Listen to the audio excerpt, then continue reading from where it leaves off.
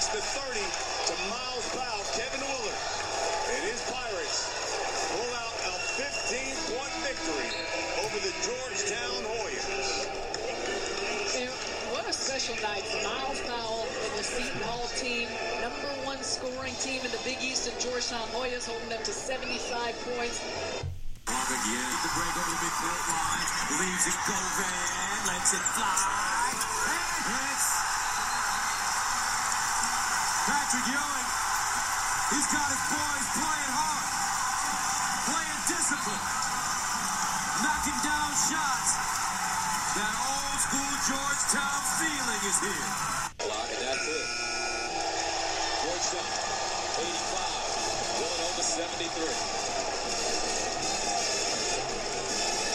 85-73, the final score of the Hoyas with Dale. Now let's go to Mike Hill in Los Angeles. It's good to hear our pep band for once. I think it's the only time I've ever heard. I know. Playing with some spirit. And the thing is, you read my mind as it was going through. I was thinking, damn, that's the fight song. I don't think I've ever heard that. I know. But if there was ever time that was appropriate to play it and let the whole world know, it was last night. Yeah, what the fuck happened? Dude, I mean, we'll get into it a little bit, but I think the best response was, everybody was optimistic going in. Like, Nova coming off that 19-point blown lead against St. John's. But we were coming off the worst loss of Ewing's coaching career.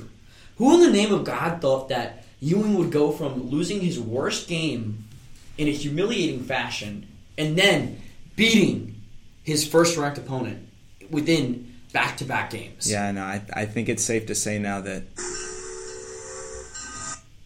we're on an emotional roller coaster. All aboard! Are you riding, or are you getting off? But right now, I'm on board, and it may be the death of me. They may kill us all, but let's get after it. Hell yeah.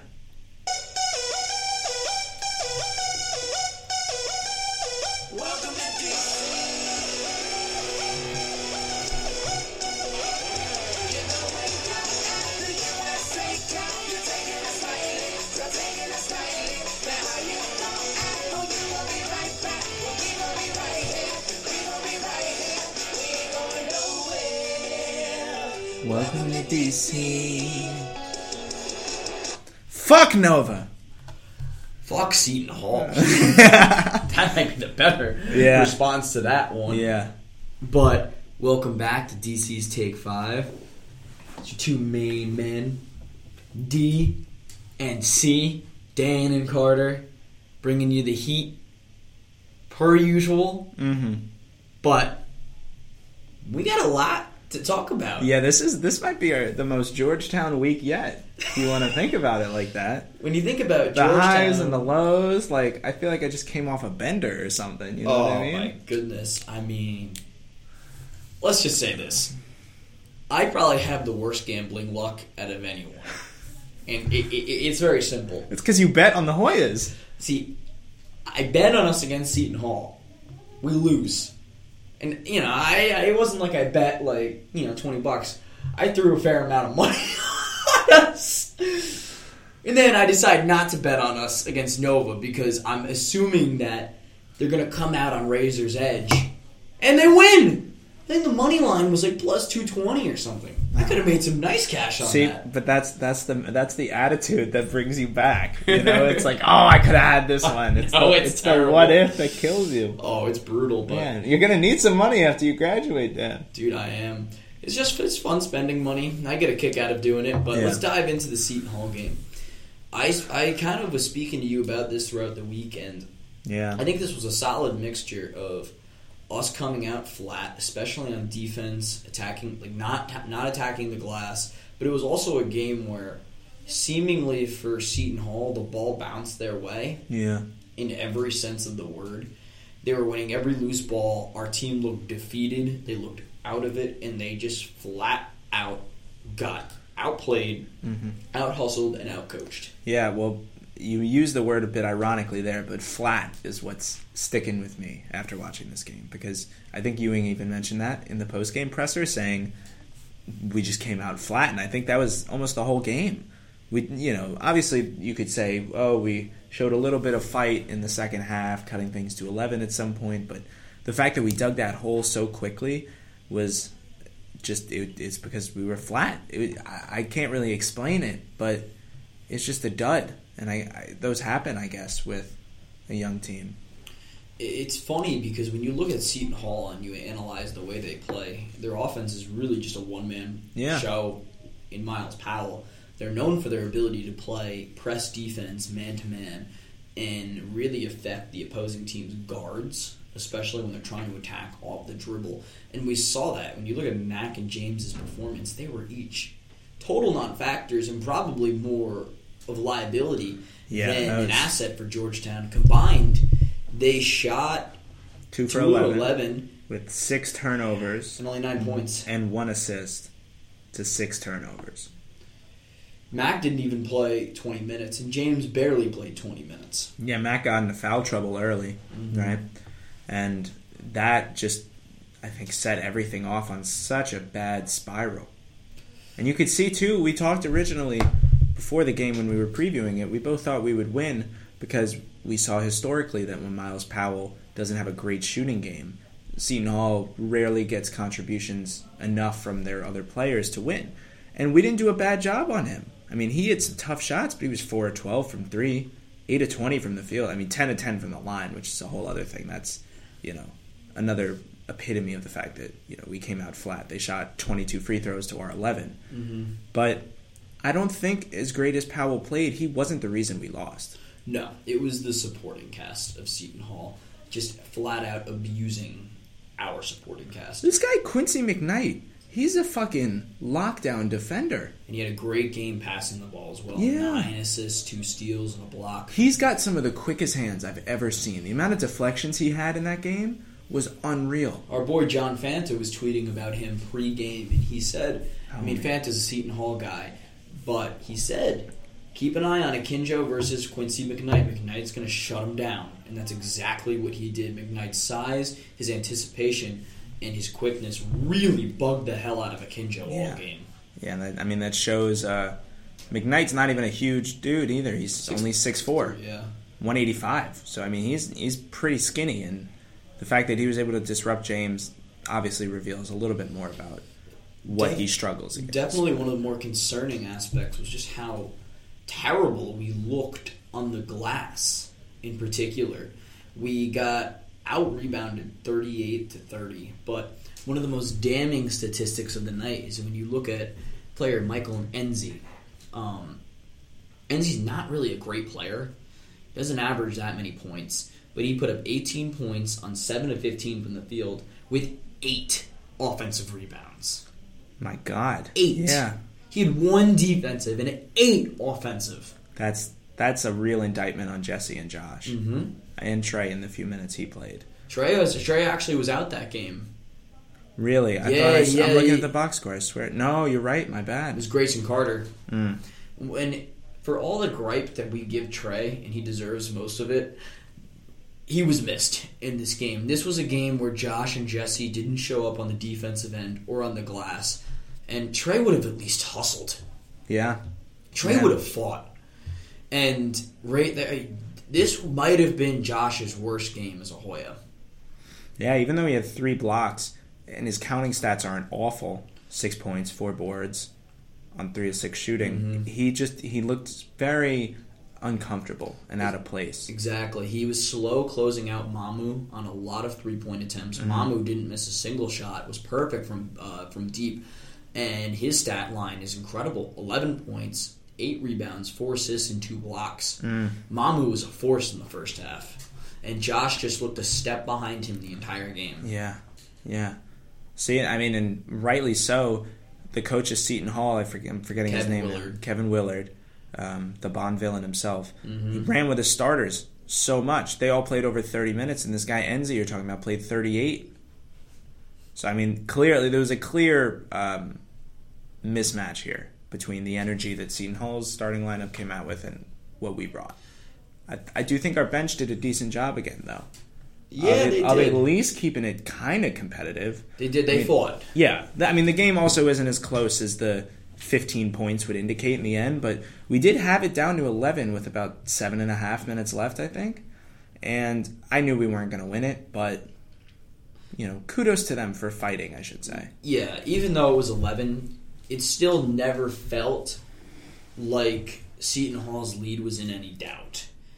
Because every time we'd cut it a little bit, they'd hit a big three. Whether it was Miles Kale or Miles Powell, the two Miles boys, absolutely annihilated us from deep. And Kale isn't exactly a great three-point shooter. He just played lights out. Yeah. Again, it was one of those games where the ball was bouncing every which way for Seton Hall. And Georgetown really just couldn't catch a break. But it still doesn't defend the effort level that the starting five put forth. And sure, Jesse had a nice game offensively, scored 20 points on 14 shots, but his defense was inexcusable, especially down low. His effort on the glass wasn't there. Yeah. And I think the biggest indictment, and we keep using this phrase indictment, and I think it's important and it's very resonating with this performance, was Jagan Mosley had the play of his Georgetown career. And if there was any play that would get your team hyped up, it should have been that poster that he put Mamu on in the first half. Yeah. And Georgetown couldn't do anything after that. It's true. Didn't rile up the teammates. I mean, he got up. I didn't know Jagan had that, man. He's a strong dude. I didn't know he had hops. Yeah, who'd have thought that he would catch a body before Mac Exactly. in their Georgetown careers? Mm-hmm. And that was like a full body. Oh, it was bad. I Jagan's the nicest guy too, and he even stared down Mamu afterwards. He was just like, Dude, come that on. was brutal. I want to see more of that from Jagan. He's been slowly but surely finding his way in Big East play, but that was crazy, man. Greg also had a great game off the bench. 7 of 10 from the field, hit a couple of big 3-pointers. Yeah, 4 boards, 4 assists, no turnovers. See, that's what Greg does. He randomly has these breakout games, and they're just all around amazing. That's the thing. And then he goes back into hibernation for like a 6-game stretch. Yeah, that's just kind of, that's just what it is at this point, right? This was his best game besides the Butler game, but he hadn't scored in 4 of the last 5 before that. Yes. And, only played a little bit against Nova in some second half minutes again. But, yeah, this game overall was really shitty. I think the fan perception of this game was just pure disgust and same old Hoya notion. And anybody who follows Georgetown or a team in general that just stinks, they have this notion, like, we're Jet fans, the same old Jets, They have a good game, maybe string together a couple, then they'll put up a stinker like this. So this is just like, all right, for all the progress that we've made, it's like, this is still the same old team. Yeah. And the concern was that this loss ended our season, eradicated any chance of an at-large big to the tournament. And that's what fans were dreaming of this season, considering the fire that this team brought. And it was such a sour way to lose. But the week off was crucial. Yeah. One thing I remember seeing in the post-game of, I think it might have been this game too, I know definitely the Butler game, was just that players kept referencing the quality of practices that they had been having, or the lack of quality of practices. And I'm sure in the week off, this game, like you said, leaves a sour taste in the mouth, and from a fan's point of view, creates an air of pessimism around the team. It's easy to get defeated. I was very defeated personally. I had kind of written the team off. I still went to the game against Nova, of course, because I fucking paid for season tickets, and that's like the most expensive game of the year. But I'm really curious about what Ewing said to everyone, or what he chose to focus on in that week off, because we looked like a totally different team against Nova. We did. And I think Ewing deserves... Look at that little technical error.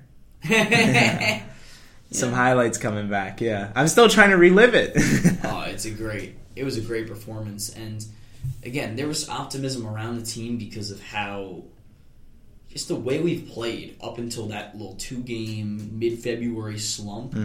there was still optimism. People still believed that we had a chance. We stuck with them on Super Bowl Sunday when we played one of our worst games of the season. Mm-hmm. And I think the game plan from Coach Ewing was absolutely outstanding.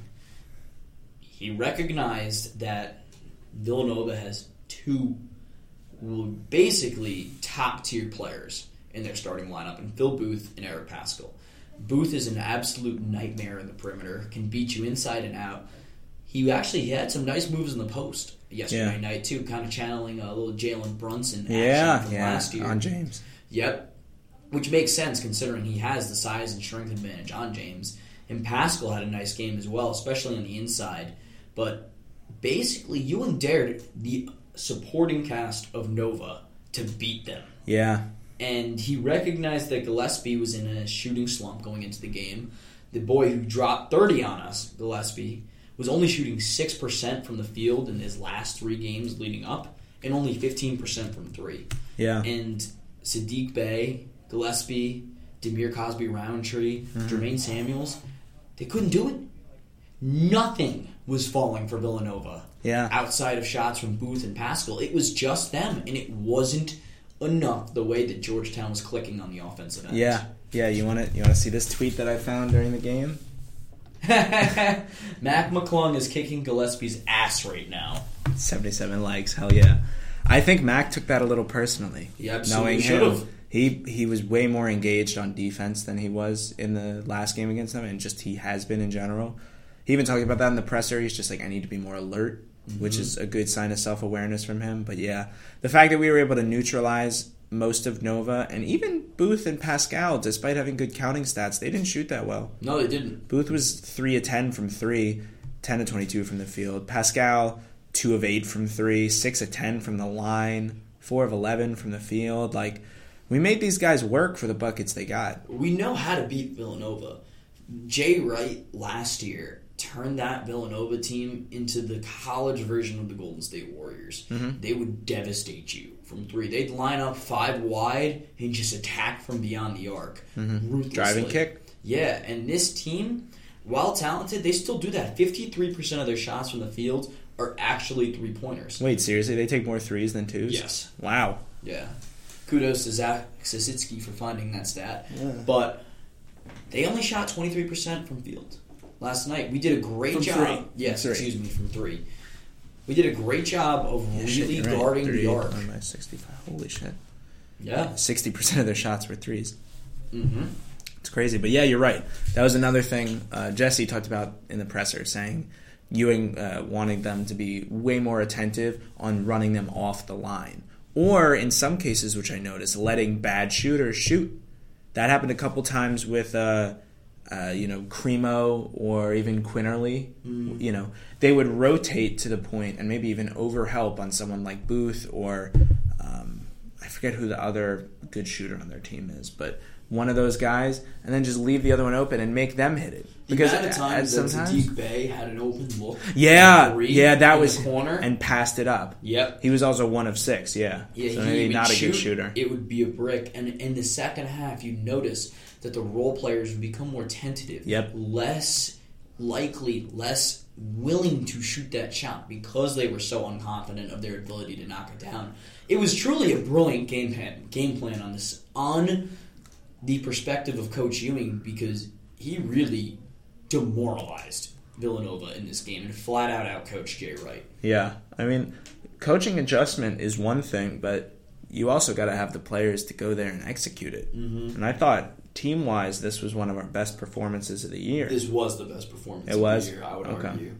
Considering the quality of competition, what this game meant for this program that's seemingly on the rise, and for what it meant to Ewing, to Jesse, to Caleb, to Trey, motherfucking Johnson. Greater than Zion. Heard it here.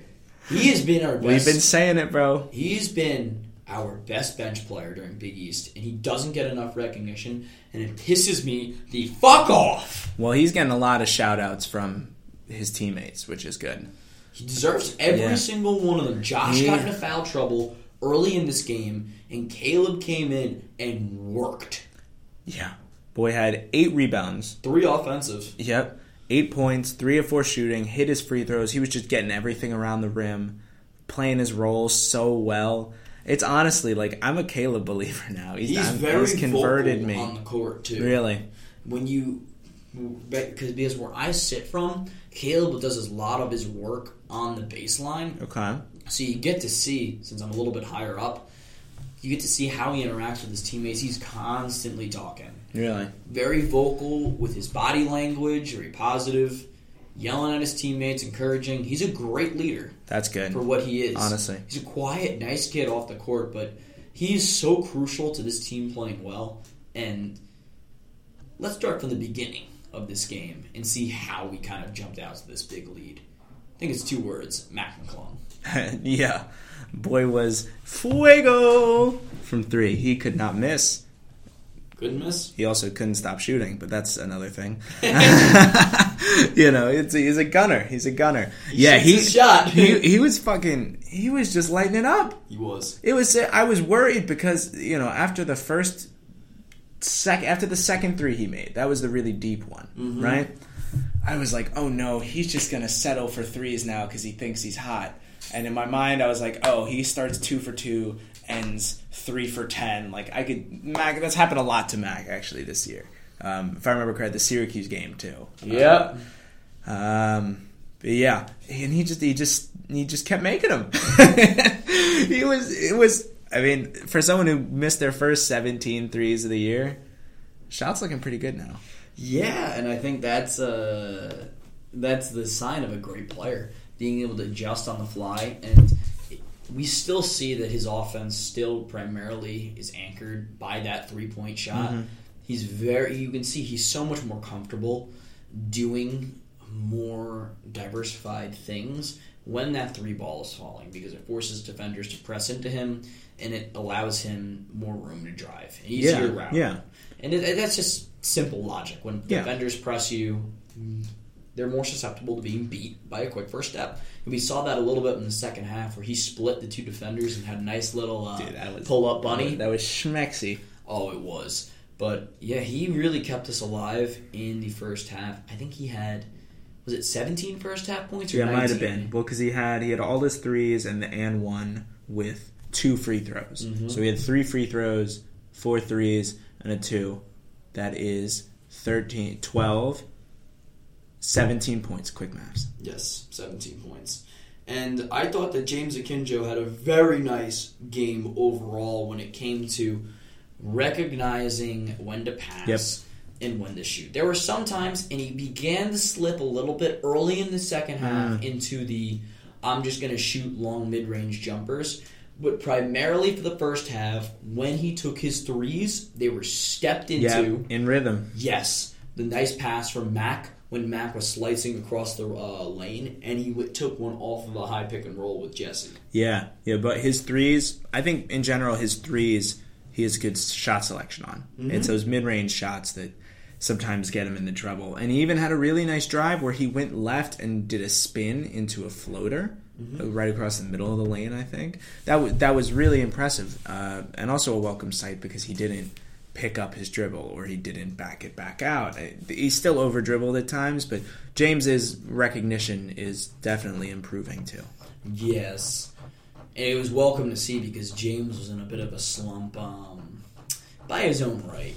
Because do you know the percentage that he was shooting from the field going into this game? It's bad. I looked it up after even including the Villanova game. It's like 23, 27. So for a 3-game stretch, the previous 3 games going into this game, he was shooting 2 of 23. 8%. God, I seriously feel like I could do better than that. I don't know about that one. Well, for those of you that don't know, we saw Carter actually stepped up in his boots and did this thing called Buckets for Books, which at halftime they select a brave soul from the student section, and you have to make a righty layup, a free throw, and a straightaway 3-point shot to get an attempt to make a half-court shot on one opportunity. And you have to do the first 3 shots within 30 seconds to get the half-court shot Honestly, that might have been the most exciting part of the game. Because we were just beating them so bad. Yeah. See, we were getting nervous when we were watching up there when you missed the first 2 free throws. We were Yeah. like, no. I remember you sent me a video and you got really mad or really upset when I tried to get the rebound of on my first free throw and I mishandled it a little Yes. bit. And you were like, oh no, it's costing him time. But I think I did okay. Yep, he hit the 3 with 9 seconds left, and the half-court shot looked good. Yeah, it didn't feel bad, but I didn't think it was going in. I wish I could have had another try. Was it a little bit to the right? Maybe next year. Yeah, it was my follow through, I think, because I came up and it was just like, I shoot enough now to where I know if I flick too early, it's going to go to the left. If I flick too late, it's going to go to the right. So with that one, I think I was too nervous about just overshooting it or undershooting it. Yeah. So I waited until I felt that it was straight to flick, and then that's what made it go right. So I trust. I'm gonna give myself another try somehow. Yeah, because now that the nerves are out of the way, that's the thing, and you figure it out too, because now I know they have another ball there, so I don't need to get my own rebound. That's like my shooting by myself mindset kicking in. Mm-hmm. Exactly. It was a fun experience. Yeah, that's all you can do. It was fun doing it in such a big crowd. The biggest crowd of the season. Yeah. Yeah. It would have warranted rushing the court had you nailed that half-court shot. Stop. So many people are talking to me about it. I already feel bad that I missed it. But you're a mini celebrity now. Welcome to my status. Oh, yeah. Now I know what it feels like to be Dan Baldwin. Yeah, it's something. Yeah. People walk around like, yo, it's the basketball guy! I've always wanted to be a meme, so. Facts. If we make the tournament, this gorgeous face is gonna take everywhere over campus. Yeah. We'll just big picture of you in Red Square on the ground. You with a little speech bubble saying, "Go visit Thompson's Tower." Nah, dude, we have enough. Visit DC's Take 5. We're on the up and up. It's true. That's true. But let's dive back into this game. If there is a time where I was legitimately nervous about us blowing this lead, it was early in the second half. They cut it to 6, I think. Yeah. It was a quick 4 points by Nova. You called a quick timeout. Mm-hmm. Our offense was completely stagnant because if you think about what happened in the first half with how we were running our offense, a lot of it was just through McClung three-pointers. McClung and just James hitting outside shots, creating on their own. And you can adjust to prevent that. You saw that Jay Wright put Phil Booth on McClung in the second half. And Booth is a fantastic on-ball defender. Yeah.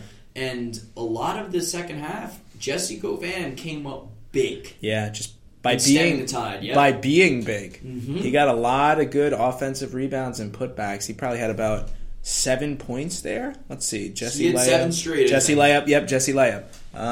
All of which, 2 of which were off of offensive rebounds, and then the other of which was a good pass by James. Yep. And yeah, that was so important. I was really good. Even though we were up at half and I didn't embarrass myself in front of everybody, I was still so nervous going into the second half. I was like, we are fucking far from done. Mm-hmm. Especially with Nova, especially with how they shoot and can get hot and how we can just suck sometimes. I knew, and these plays, I remember too, right to end the half. This is when I think it might have been Jamarco hit his only 3 to put us up by 16, was it? Or 17? Something like a big amount, right? It might have been 15 actually. We have turnover layup, missed shot, and then a missed shot, and then Phil Booth threw a lob to someone. I don't know. It might have been Cosby Roundtree, one of their bigs. And that's just like a quick 4-0 run off of a trend. And I was like, oh no, here we come. I thought all momentum was lost there. And it did continue a bit into the second half, but we got lucky. Jesse, to his credit, mucked things up a little bit. Got physical, which we know he doesn't like to do very often. We're proud of you, Jesse! And came up big. And then I think once we were able to withstand that first, burst by Nova, I would say probably about until the first official TV timeout at the under 16 mark. Then, Ewing used that to resteady our defense and get us to lock in again, and we pretty much played them even from there. We did. And I will say, there was a point in the second half where the game was still within reach, and there was a lineup that consisted of Jagan Mosley, Javon Blair, Caleb Johnson, Greg Malinowski, and Trey Morning on the floor, and I shit myself. To put things very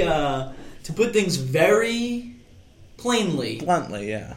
I was crapping myself. Okay. We had no. You playmakers. already like you can't backtrack from. You already said you were shitting yourself. Like, Oh, dude, it was bad. to put things less bluntly, I don't know. Like, I don't know if we can edit this out. It's a podcast.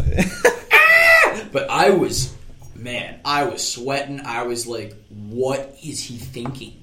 This lineup is not going to keep this lead, and Yeah. they outplayed Villanova's starters. Trey in the corner, baby. Javon with that cross-court pass, the vision. You're still stressed about this. I can tell. Oh, Yeah, I don't know what happened there. Trey did the great thing where it was like he shoots before anyone thinks he's going to, so it's somehow an open shot. Like, if you get it and shoot it within half a second of touching the ball, no one's gonna think that he has the gall to make a play. Trey. But he hit 2 jumpers, and then Greg had a jumper, and then Javon had a really nice step back. That's when I knew we were gonna win. Oh, when Javon Blair's hitting cross-up step-back threes, You're just But we're winning. It's the same. It's an interesting parallel now that you mention it to the shot that Greg hit against Butler when he did that between the legs step back, and just the confidence you have to do that, kind of shows me something. Because the game was far from over at that point. There were like 6.5 minutes left, and even though we were up by 13, we could have easily lost it. But the fact that lineup came in and was playing with such confidence against an amazing team, I think is a good sign. I agree. And this is just a tidbit, I think it's so funny whenever Javon hits a 3, he turns and talks to the crowd a bit. It's like, bro, you're a 3-point specialist. You're supposed to do that. So you're doing your job. I never noticed that. I'll look for it now.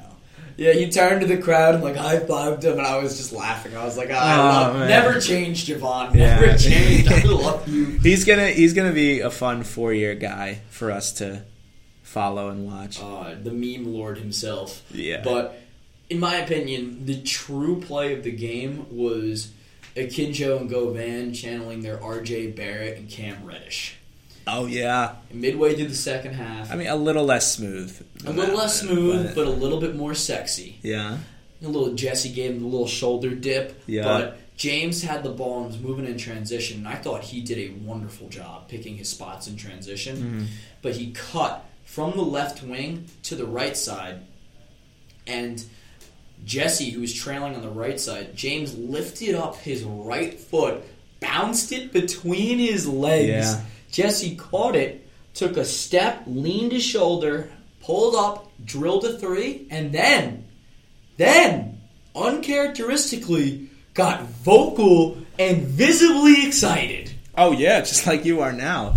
He turned towards the student section, which I was in, pointing at us, beating his chest, saying, "Let's go." It was the most animated I think I've seen Jesse all year. Caleb was bumping his chest. It was a great sight. Yeah, even on the call, they said Patrick Ewing's got his boys playing hard. Playing disciplined. Yeah, making shots. And let me tell you something, Carter. You wouldn't want another broadcast pairing, except maybe myself and Zach, but Gus Johnson and Bill Raftery calling this game. Yeah, the one thing I'm mad about actually going to the game for is that I missed that. One of my roommates couldn't make it. He watched the call and just said it was outstanding. And that's the funny part of broadcaster. When you're at a great game like this, obviously the atmosphere is incredible, but there's something to be said about a broadcaster who can get you so excited by simply his or her own call of the play. And it's a tribute to how fantastic those two guys are at what they do. Well, that's what you're working towards. That's what I'm going to hit eventually. Oh, hell yeah. I remember when I first attitude. Broadcasted, a buddy of mine from Regis was like, "Do you know who Gus Johnson is?" And I was like, "No." And he's like, "That's who you remind me of." Wow. And now I was just like, That is such a compliment. That is such a compliment. Oh my God. Yeah, Gus Johnson, I mean, he's one of my favorite. Yeah. He's just oozes excitement. Yeah, all of the times that I watch compilations of the most intense moments in March Madness history, he's on 60% of the calls. He might have had the greatest. Do you remember when Isaiah Thomas was at Washington and he hit the the step-back game in the buzzer Pac-12 beater? championship? Yeah. Was that against USC? I believe so. He just screamed when he hit it. Like, he doesn't need to say anything to make his calls great, but I'm glad that he was the one to help deliver the vocal. Just so we know what we're talking about here. 18 seconds to go. Lorenzo Roma wants You do what we want. It's our podcast. timeout. Says let's go. Tied at 75. We're in overtime. This isn't him, right? No, this isn't. Oh, okay. Shit, my bad. Pour I'll one keep out. going. I will. We'll figure it out. I'm gonna find it. But I do want to say I love the student section, and this was just me like reflecting upon the performance. With about a minute left, you got it? Yeah, I got it. Sorry. This is I know the Gus Johnson voice when I see it. All right. Thomas, shake, crossover, step back.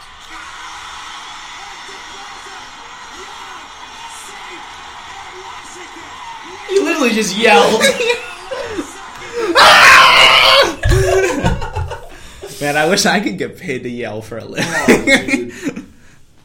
Yeah. I think the one time, I actually think one of my most electric calls from last night was when Jagan got the ball on the baseline, got a nice little pump, got his defender in the air, went up and laid it nice and in. Yeah. I was like, oh, Jagan Mosley! With the fillet. Yeah.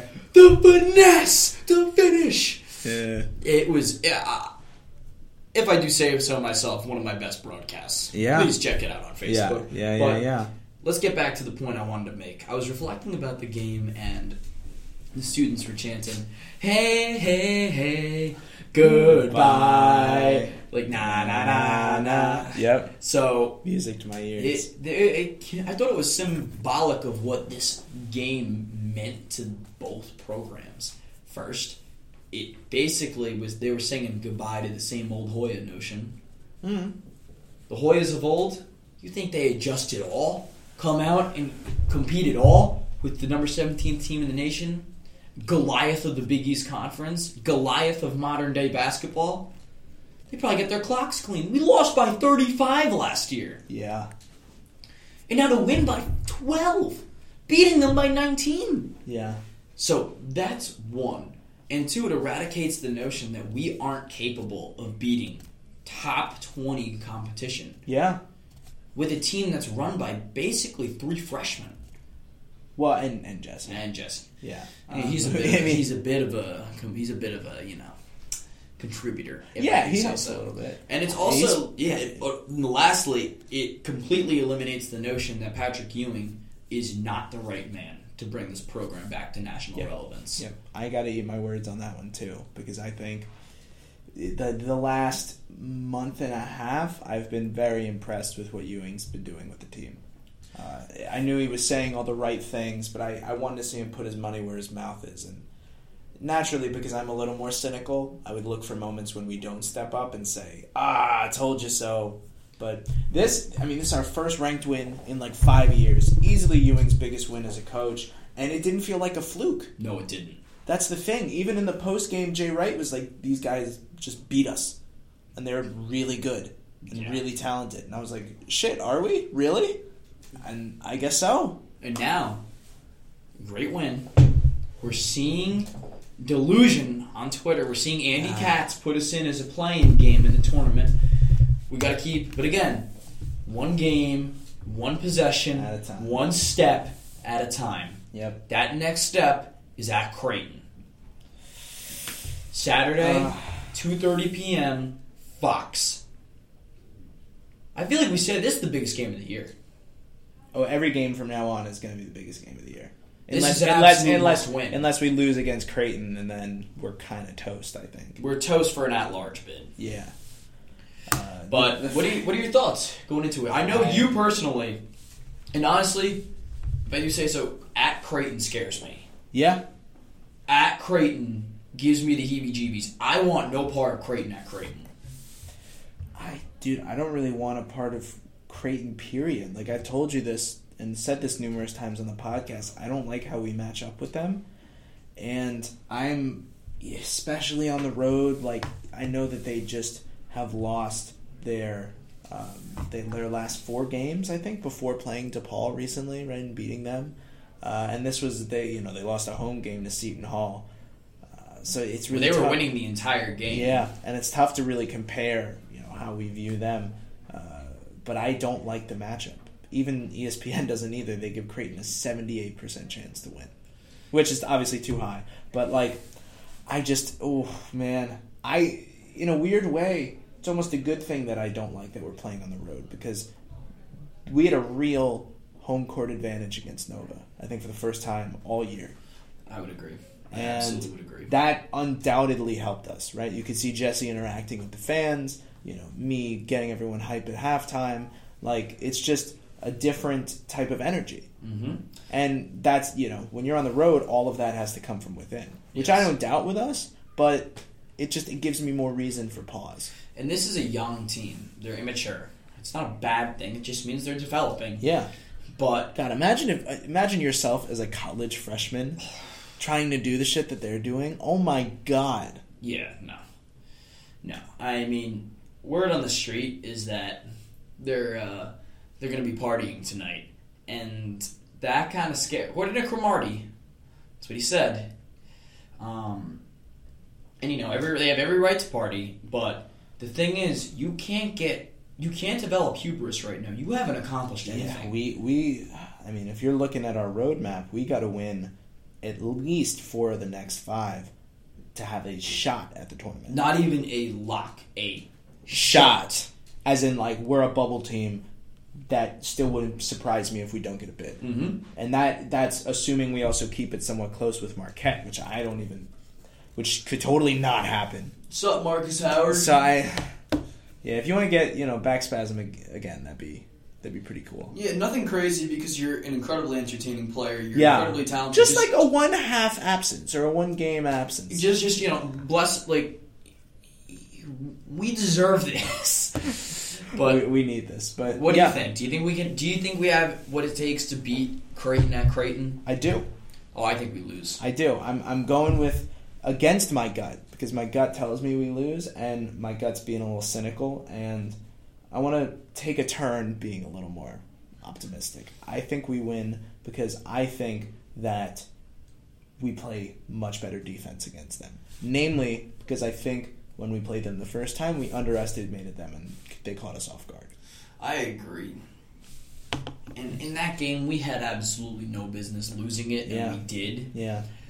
And an underrated thing there is our offense went. Creighton, I think, I was looking at their splits, they're not that much better on defense on the road. Or at home, I should say, than on the road. So they're, for them, being home really helps them just score more. And we already scored really well, when we played them last time. Their defense our is offense, exceptional. Yeah, our offense was coming really easy. And to be honest, I really think it just comes down to whether or not Mac is on from 3. I feel like that's what it's going to be for a lot of our games. It's going to be whether Mac is on from 3 or Jesse plays good defense. Yeah. Because the rest is probably, puts us in a decent chance to win every game. But whether or not we actually win, I think.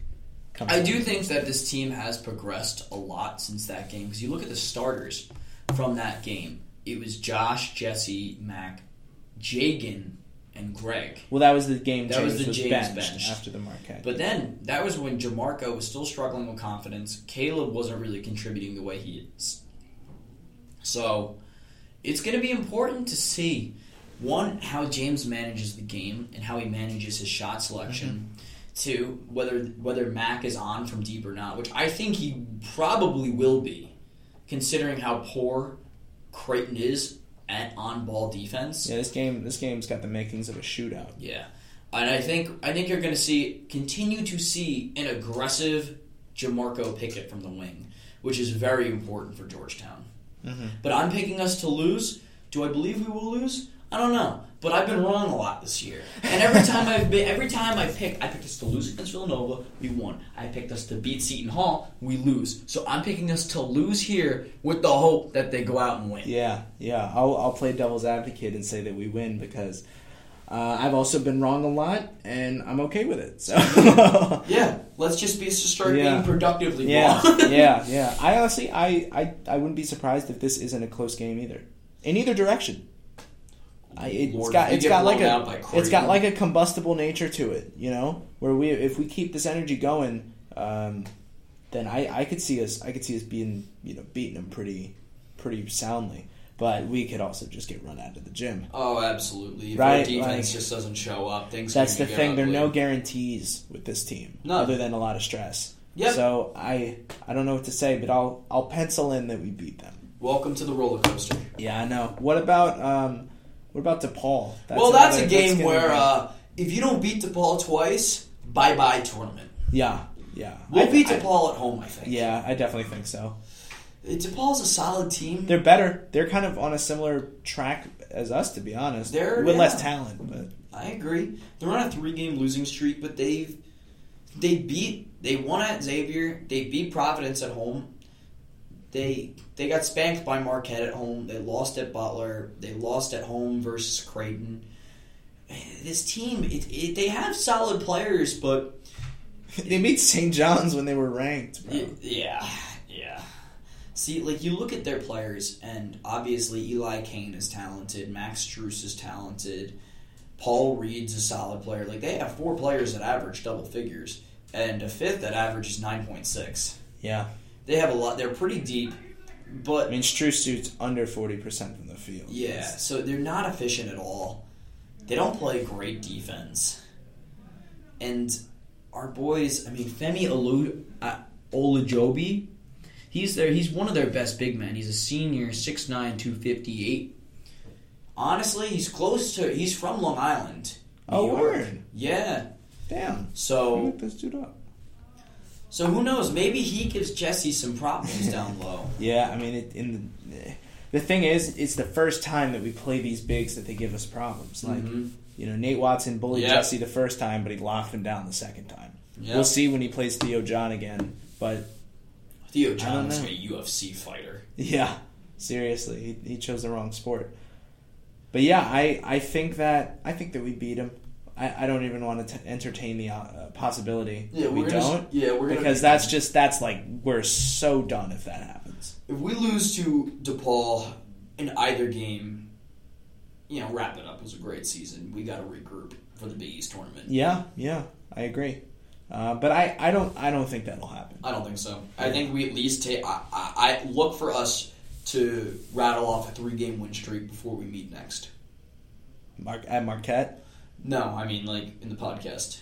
Oh, okay. You look for that. Including, yeah. And then we're going to be going into Seton Hall, senior day. That might be the game of the year. Because us and Seton Hall are pretty much neck and neck as far as records and Big East wins are concerned. And I think if we're on a 3-game winning streak, you're going to look for our guys to come out pissed in that game. And we can beat Seton Hall. They're not that good. They're not. I might have to start eating my words on that too, but they don't look good when I watch them play. No, they don't. It's so strange how Kevin they beat Willard these is teams. A fantastic head coach, though. Yeah, that might be it, honestly. See, Fanto was actually asking people who their Big East Coach of the Year would be, and right now it's hard to pick. At the moment, it really depends on... I'd say it's the Marquette head coach. Wajo? Yeah. I don't know about that one. Dude, their defense has taken such a jump despite not really having any new... Yeah, but if Georgetown somehow finishes third, how could you not give it to Ewing? Ooh, that's true. If we finish third, how can you not give it to Pat? That's true. Well, that's I'll wait to see that happen before I make any judgments. Exactly. But yeah, I wonder if we're talking awards now. I saw something about Jesse being a semifinalist. I think for the Kareem Abdul-Jabbar Award. I think he could win that. You think so? It's pretty much him and Ethan Happ, right? It'll be Happ. You think so? It's just the national perception around Ethan Happ they view him as the cream of the crop of traditional big men down low. Well, what is he? He's 18, 10, 5 assists. Yeah. Yeah, I mean, he doesn't shoot threes or free throws. My God. What's his average? 43% from the line. Well, that is horrendous. Yeah. But yeah, I mean, I'd agree with you. He'll probably win it just because Yeah. Wisconsin is... I mean, are they good this year? They're ranked, I think. Oh, yeah. Okay. Well, that's something That's we're how it was not. at. That's something we're not, yeah. Yeah. But Mac could even win Big East Freshman of the Year. Yeah, it'll be Mac. I think Mac would win it. I over think James. Mac should be the favorite right Yeah. now. It used to be James, but now Mac. Mac's been better in conference play than James. Yes, I agree with that. Yeah. Yeah, so I'd say Mac and James are probably a two-man. Honestly, you could look at Joey Hauser and make an argument for him, but I don't think, especially considering the importance of Mac and James to this team versus Hauser to Joey Hauser, not Sam, the guy who torched us for 30. His importance and his role for Marquette is much less than what Mac and James are carrying. Yeah, I agree. So I think it's going to be between the two of them. And I think Mac should be the favorite right now. How crazy would that be? 3-star recruit to Big East Freshman of the Year. It's going to make for a great shirt to sell. Very true. Very, very true. You're going to Georgetown to sit, in quotes, right? Yeah, Big East Freshman of the Year. Yeah. Hold that, please. LOL. Well, we're talking about Mac McClung guards at Georgetown. I think we have a bit of an announcement. Yeah. You want to do that? Yeah, sure. So we are bringing on our first player this Sunday for an interview at 1 p.m. Ex-player, I should say, former player. Trey Dickerson, grad transfer, who was point guard last year. Fantastic player, great leader, very active on Twitter regarding Georgetown. We're excited to have him on. We reached out to him, told him what we were about. He was very gracious, very excited to come on the show, and we think we have some great stuff planned. Mm-hmm. It's going to be a lot of fun, and it'll be released Monday morning, our interview, and we hope you tune in. He should be a great guest to have. Yeah, this will be after the Creighton game, right? So we'll talk about that a little bit with him. Hopefully but also, it'll be a fun, positive interview. Yeah, hopefully, man. But I think we'll also get a good perspective on what Patrick Ewing is like as a head coach, because he played for him last year. And also just his takes on the guards in general and what he's seen from the team. He's a very active follower of the team, as you can tell if you take a look at his Twitter page.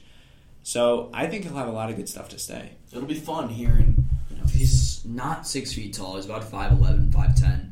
It'll be interesting to see how he talks about the challenges of being a smaller primary ball handler at this level of competition. Yeah, it's impressive. We're gonna do our research, obviously, about what his journey was to get to D1. And we're going to talk Iowa about and South Dakota and then Georgetown. But I think that it's going to be a really good interview. And we're excited to see what he has for himself in store for the future. Oh, 100%. He said he's trying to reboot his career. It took a little time off, but word on the street is that Mulmore signed a contract as well. Really? Yeah. Where? Not in the NBA, somewhere else. Yeah.